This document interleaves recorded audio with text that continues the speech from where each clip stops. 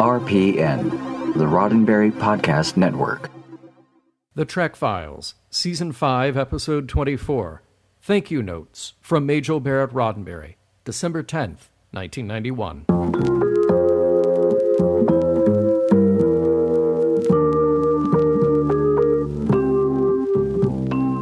Welcome to The Trek Files, a look into the archives of Roddenberry Entertainment from the personal files of Gene Roddenberry. And now your host, Dr. Trek, Larry Nemechek. Star Trek fans, Star Trek background fans. Yes, all you Canonistas, and of course all of our lovely Trekophiles spelled with an F. Thanks for being back with us. My goodness, can you believe it? This is our 5th season finale. Now, our seasons are basically half years, but they're still stacking up, and I really want to thank you all for being with us every week. We've got a special show today.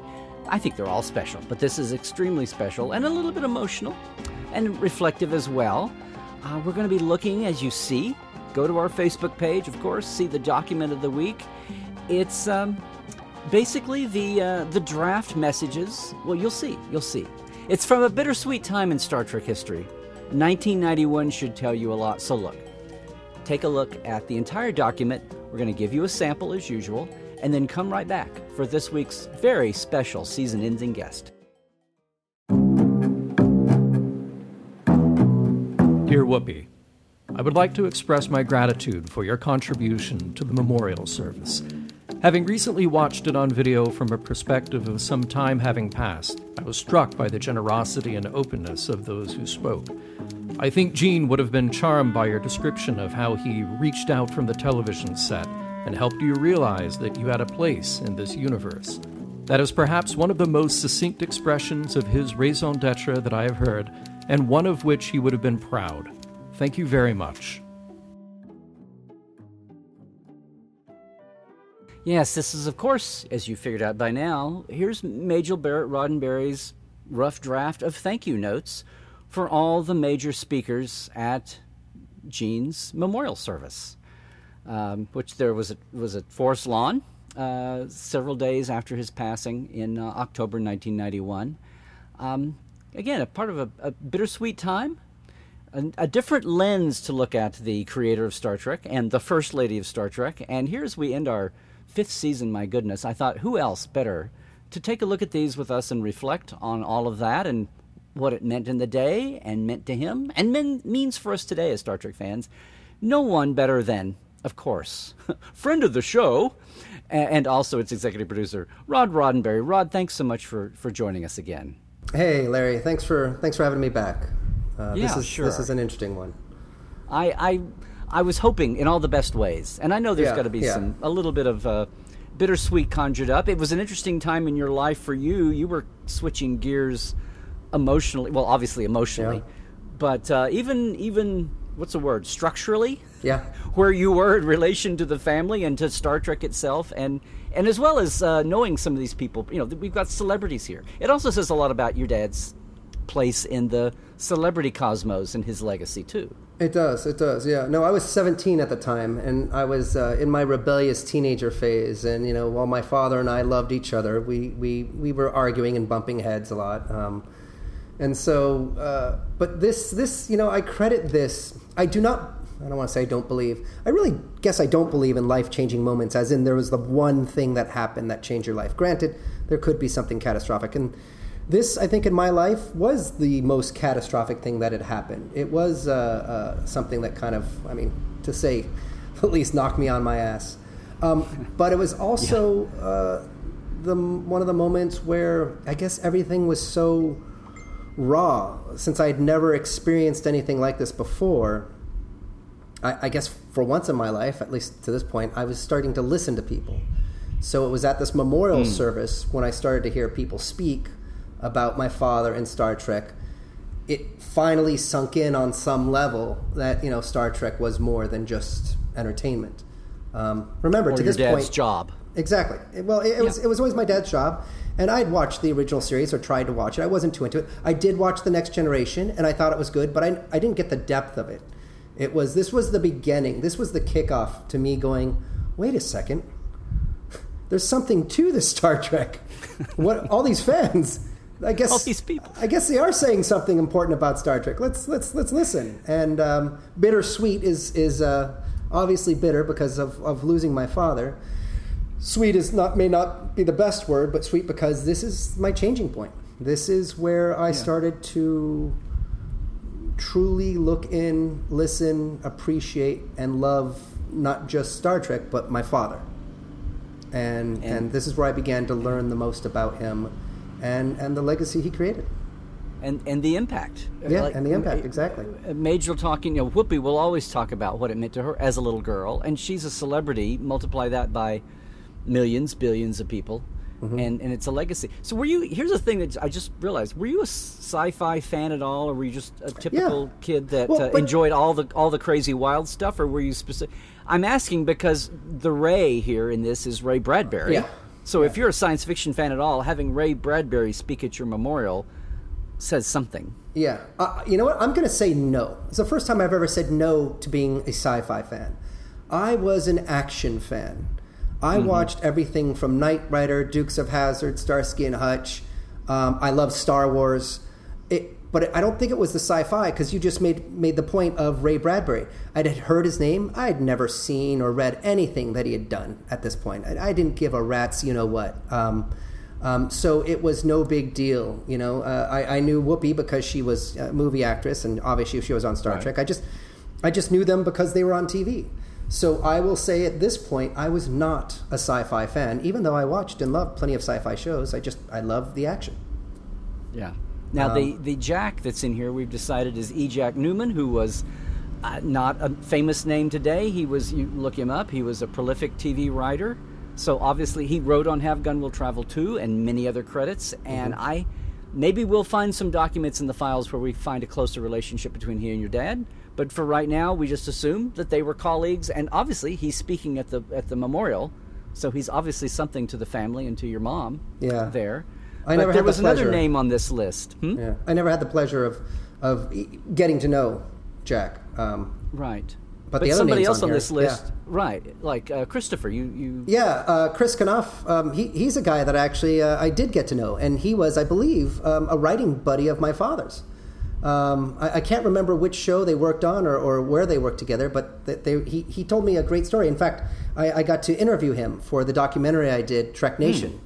Right. And he told me this great story, and not to do the whole thing right now, but my father had an idea that he wanted to pitch Chris, took him out to a Dodger game, and my father was pitching this idea of a dirigible that was traveling the United States, landing in town after town. It had a varied crew, and it was solving problems. And Chris says he believes that was the genesis of Star Trek. And then he goes on to comment about how a home run was hit, and they both missed it because they were both into the idea. But he was a great guy. He told me a lot about my father, and what I really appreciated is that he was honest about everything with my father. He didn't pull any punches. He just talked about him as a person. And when I was doing this documentary, it was important to humanize my father.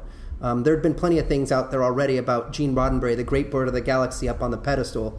I needed to know the man, and Chris really gave me that, and I really thank him so much for doing that.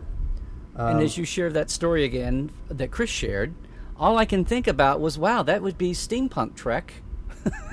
Decades before it would be, it would have been a thing. I had never heard it before until he shared that story, which was crazy. Your dad being a visionary, wow. And then of course we've got Sir Patrick here, and Nichelle. She's thanking them.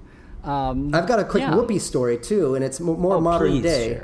I didn't really get to know her back then. But at the 50th anniversary of Star Trek, so just a couple of years ago, she was in Vegas. She was at the convention, and she invited us to come out to her show. She did a show, like a public show, sort of a comedy show. And she did her show, and it's more just sort of talking to the audience and fun anecdotes and stories and things like that. And then at the end, she does Q&A. And, but before she went on the show, we went backstage to talk to her, and she was so sweet. We had the IDIC symbol. The IDIC necklace, the one that Spock wore. And we gave her one. And she wore it on stage when she was doing this. And someone asked her about it. And she called me out in the audience and had me come on stage and explain what IDIC was to this whole room full of people. And she was very loving. She was so kind. And her whole point of being up there was diversity and unconditional love, and so it just it fit in perfectly, and I have tremendous admiration and respect for the woman. And what a great 50th anniversary story. Yeah. I mean, on top of all of that, yeah. Great timing. Well, yeah. Oh, go ahead. Ray Bradbury, I met, I think, but I didn't know at all. And of course, Patrick was always very kind to me when I was a young teenager running around set. He was always very kind and always saying, "So, how are you doing?" And then Nichelle. Now, Rod, yeah. If truth be told, you were an employee. I was. The Next Generation. I was absolutely an employee. I was a gopher. I was a production assistant. I ran things around the lot. But that was back in the day where I wasn't really into Star Trek, wasn't really appreciating the job. I wanted to have fun during summer and not work. And, every time I say this, I hear people in the audience saying, "Oh, what a spoiled..." And that's, pardon my language. And that's partially true. But, I have come out of it since on some level. Like you're the first producer's son in history to ever be working on the show. But at least, but you were a PA, you were a gopher. Yep. Did people? No, it's not like Gene or anyone else said treat that kid with deference. I mean, you got your share of the shit, right? To throw it right back at you. Yeah, of course. I mean, everyone knew I was the producer's son, so I mean, of course, everyone was nice to me. I think there were a lot of genuine people who were nice to me because I wasn't such a bad guy and I was a fun kid and somewhat, I guess, okay to hang out with. But they also knew I was the producer's son, so I think you never really know. Now, but that was all of what, 6 months, 3 months? No, I did it for a couple summers. You're right. It was like a month or two for, I think, 3 or 4 summers. Oh, okay. So it totally was a kid in a summer job. Absolutely. Who happens to be who got the job boss. Because his father created and is running the show. And then Nichelle has always just been an absolute love. I can't tell you how many times I've been at an event since my father's passed away, and the cast will be on stage, the TOS cast, or who's ever part of that event will be there, and she'll look down in the audience, and then she'll reach out, and she'll say, "You come up here, you're part of this too. You come up here, you're part of this too."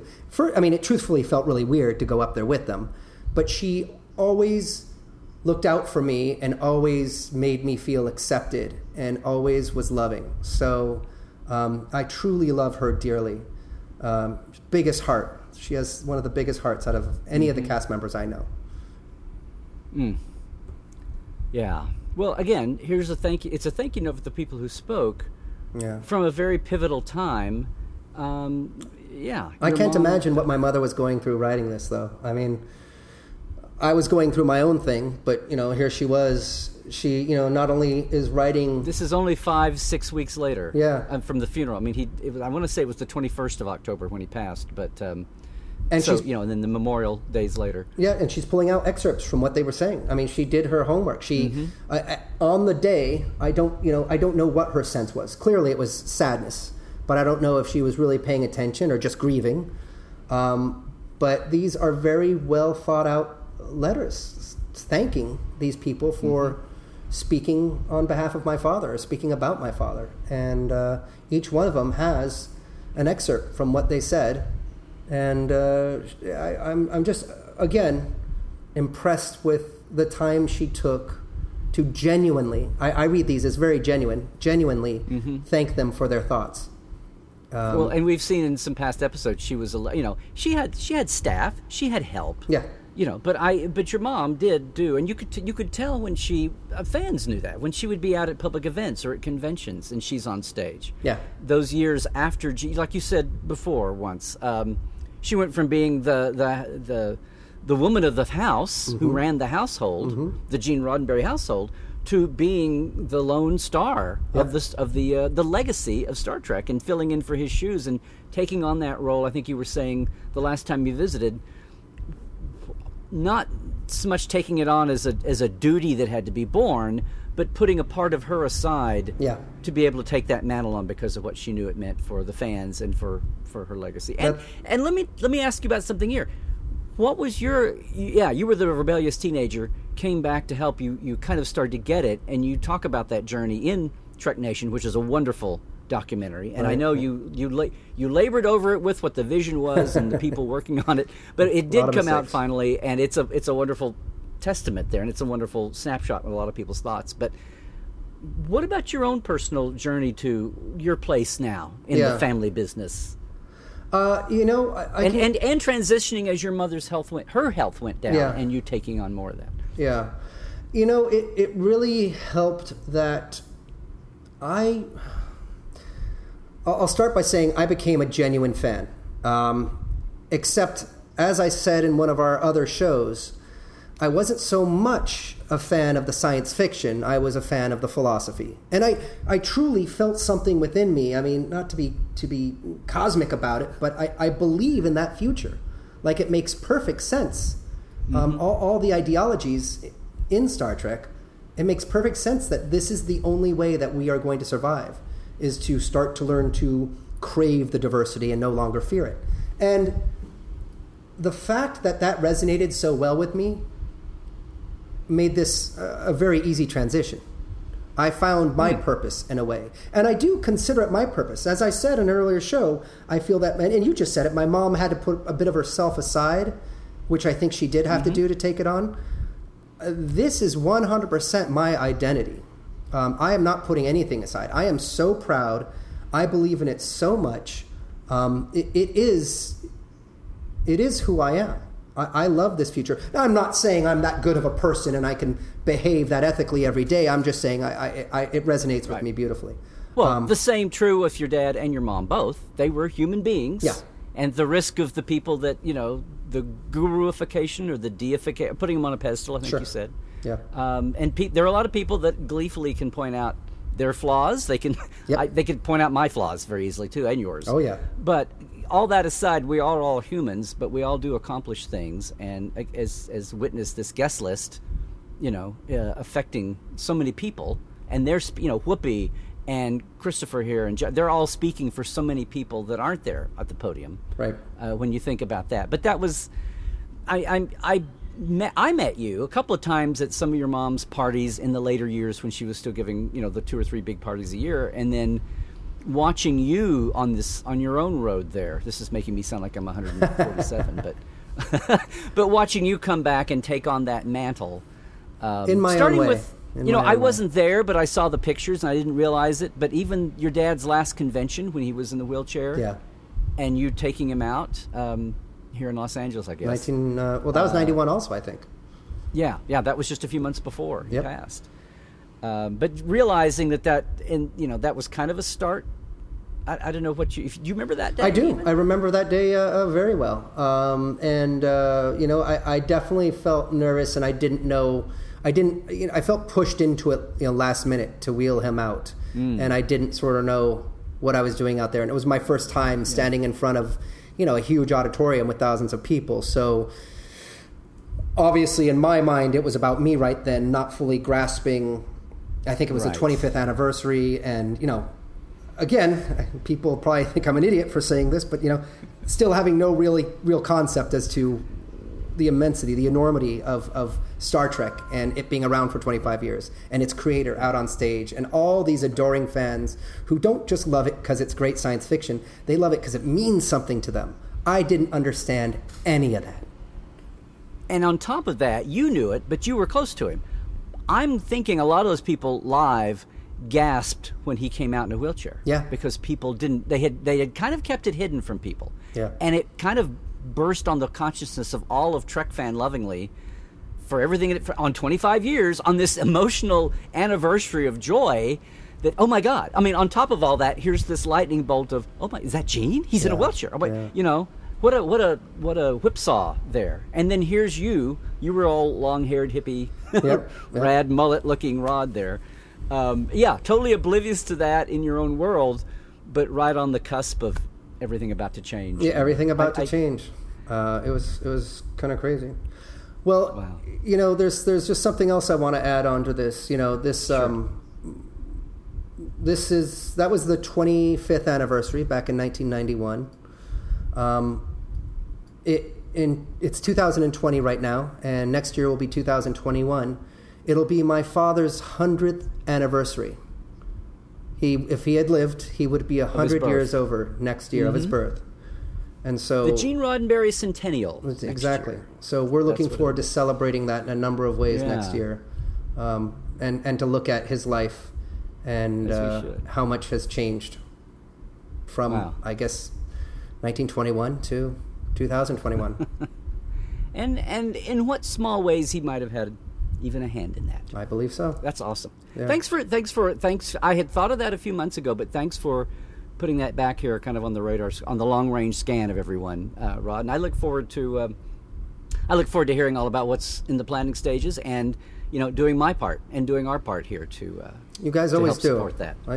You guys are doing awesome with the show. I love it, and so many documents that I've never read, that you guys read, that are just awesome when you guys talk about it. Once again, the way you pick things apart, but look at them from different points of view, and the context of when they were written and why they were written, is more than anything I could have asked for in the show. So I absolutely love it. Well, once again, I thank you. I'm a big believer. I love history, but I realize that for so many people, history is just names and dates and dusty things that some teacher told them to go memorize and have a test over. And I think a lot of what's going on in the world shows that far too many people, that's all history was to them. That's a good point. And, I have a lot of heroes too, and Will Rogers is one of them. And one of the things I love about that is, like everything we're talking about here, very few things in life happen totally new. We have been through a lot of things before. People just aren't aware of it. And it's like FDR said, the only thing we have to fear is fear itself. And ignorance, not stupidity ignorance, but just unawareness of things. If we knew more about our own past, we would be better braced for living today. And whether it's really an aid to day-to-day life or it's just in our recreational fandom, I believe, that's what's great about the Trek Files. We always try to make things relevant. And I believe you've done a great job of helping us do that here in your visits. So again, Rod, thanks again. And we look forward to Gene's centennial next year. Thank you. Thanks for having me, guys. Take care. Live long and prosper, everyone.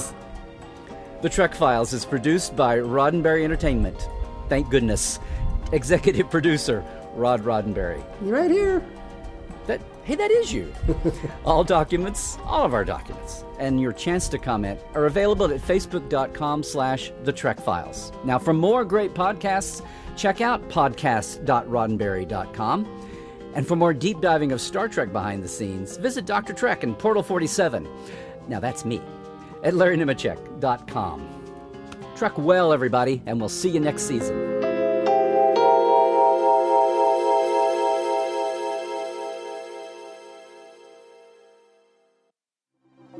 Podcast.roddenberry.com, the Roddenberry Podcast Network.